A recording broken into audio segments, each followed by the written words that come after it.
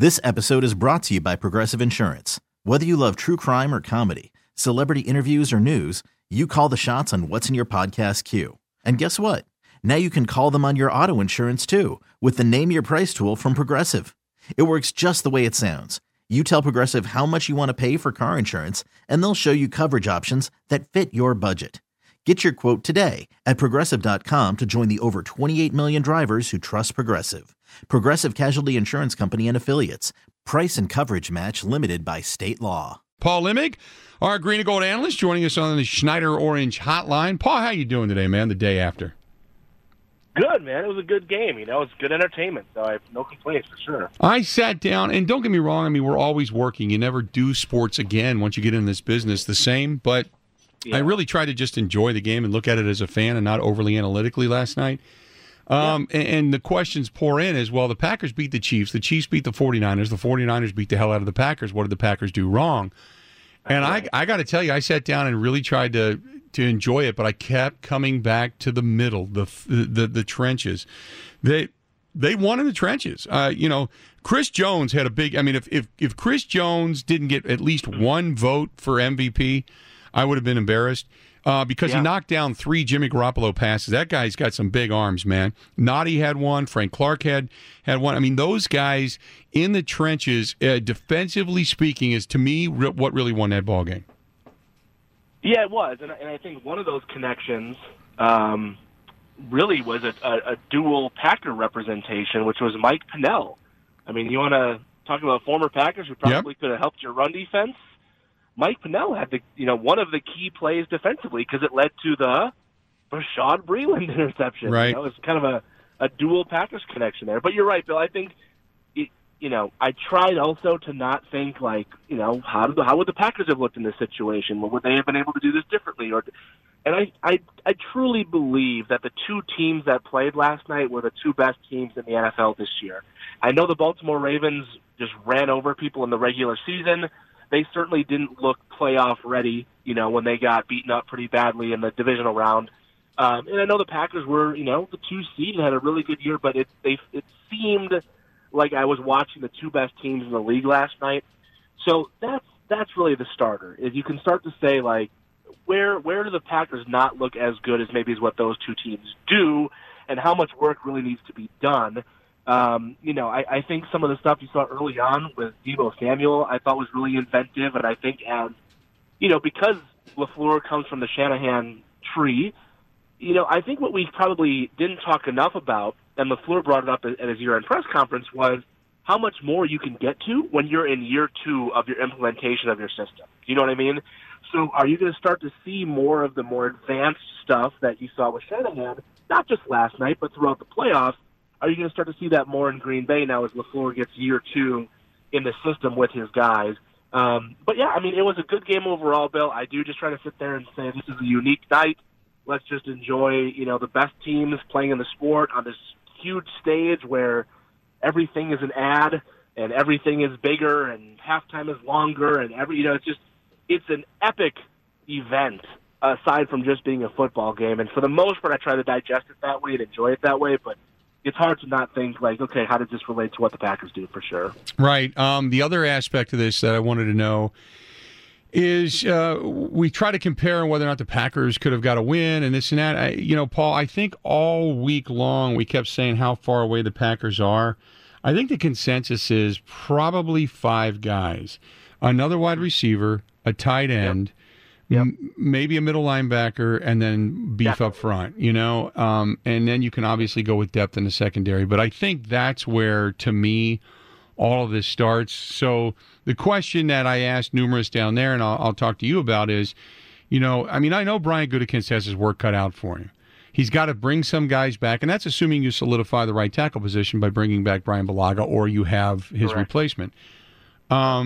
But even Zadarius Smith just said, look, guys weren't ready. And I know what he was trying to say, that, they had some guys that just either didn't study as hard, didn't pay attention as much, but also he talked about physicality.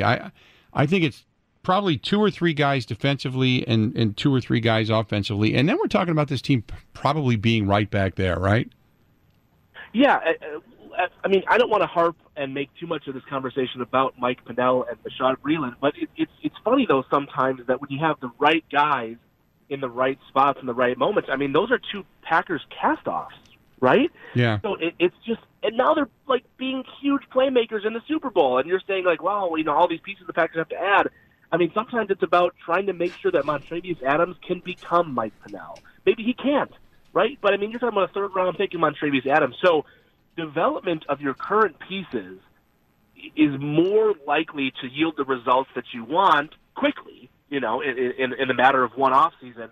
Like sometimes, and I think the challenge with that is if the Packers were ready and able to spend the amount of money this off season and for agency that they did last off season, you can patch a lot of holes very quickly. You can go get and fix outside linebacker with Za'Darius and Preston Smith.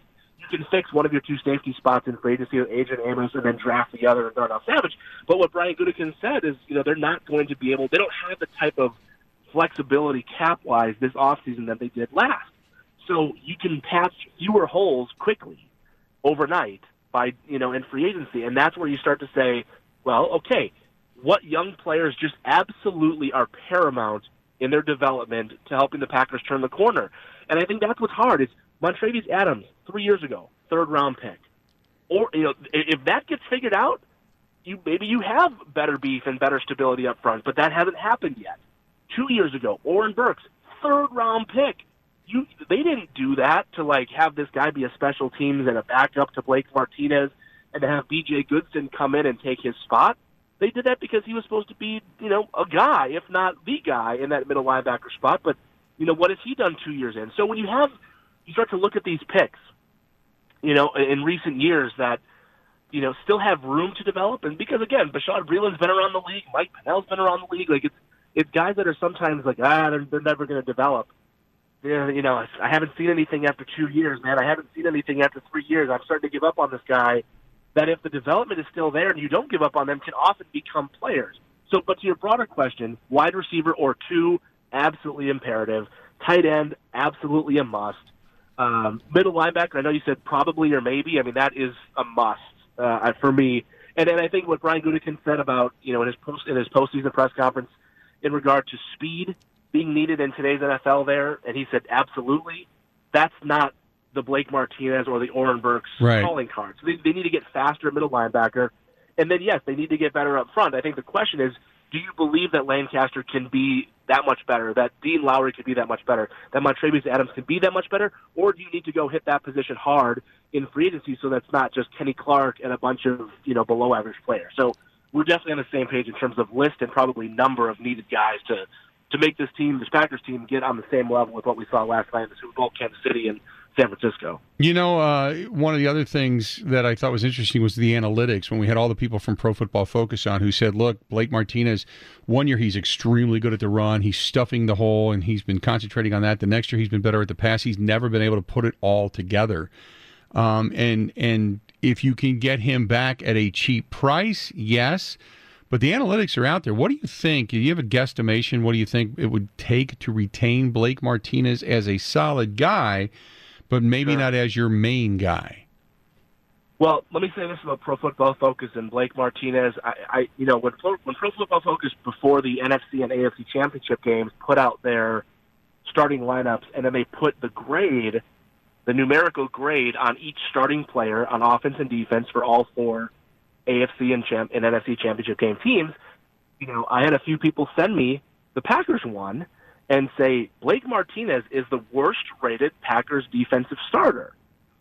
Some people, I think, were agreeing with that, and I think some people thought, well, how can you lead the team in tackles and be the worst-rated player? The analytics are not kind to Blake Martinez in any way, shape, or form. I would say from an eye test perspective, I think he's at the probably plateaued. I just don't know. I know I was just talking about development and how you shouldn't give up on guys. I just don't know how much else is there. He's not just going to suddenly become faster, quicker, and all those things that would lead to him being better in coverage. Mm-hmm. Because Burks is still there, and Martinez, I think Martinez, Bill, seemed, resigned to the fact as he cried at his locker in San Francisco, a couple weeks ago, I don't think he thinks he's coming back. So if that's the vibe from the player, where he's kind of like, man, and I'm paraphrasing him, it felt like he was saying, I can't believe I just played my last game as a Packer. Right. He could come back, sure. And, Bill, $3 million for a year? Yeah, sure. He's a dependable guy. He can be your play caller in the huddle sometimes. But I think if they bring back the same group in the middle of the field next year that they did this year, the same problems will be there. So I think you can bring him back. $3 million isn't going to hurt you too bad on the cap for a year or two. But I think you should still be looking to get better there. And I would be shocked if Brian Gutekunst doesn't have that, maybe even as his 1B goal, and 1A being wide receiver and tight end and, pass catchers, playmakers. But I think he seems pretty convinced, Gutekunst that is, that speed in the middle of the field, and obviously that starts with, inside linebacker, is a key priority in terms of fixing this team and getting them, better on the defensive side of the ball for sure. Paul, always good, always a pleasure, and we will chat again later, okay? All right, Bill. Sounds good. Thanks, Bill. Talk to you soon. There you go. Paul Limmick, our green and gold analyst, joining us for a couple of minutes on the Schneider Orange Hotline. Schneider hiring drivers right now. You work hard, they treat you fair. 80-plus years they've been getting it done. Long time. Good sponsor of the program. Thanks to them as well. Go to 844-PRIDE, go to SchneiderJobs.com. That is 844-PRIDE, go to SchneiderJobs.com. This episode is brought to you by Progressive Insurance. Whether you love true crime or comedy, celebrity interviews or news, you call the shots on what's in your podcast queue. And guess what? Now you can call them on your auto insurance too with the Name Your Price tool from Progressive. It works just the way it sounds. You tell Progressive how much you want to pay for car insurance, and they'll show you coverage options that fit your budget. Get your quote today at Progressive.com to join the over 28 million drivers who trust Progressive. Progressive Casualty Insurance Company and Affiliates. Price and coverage match limited by state law.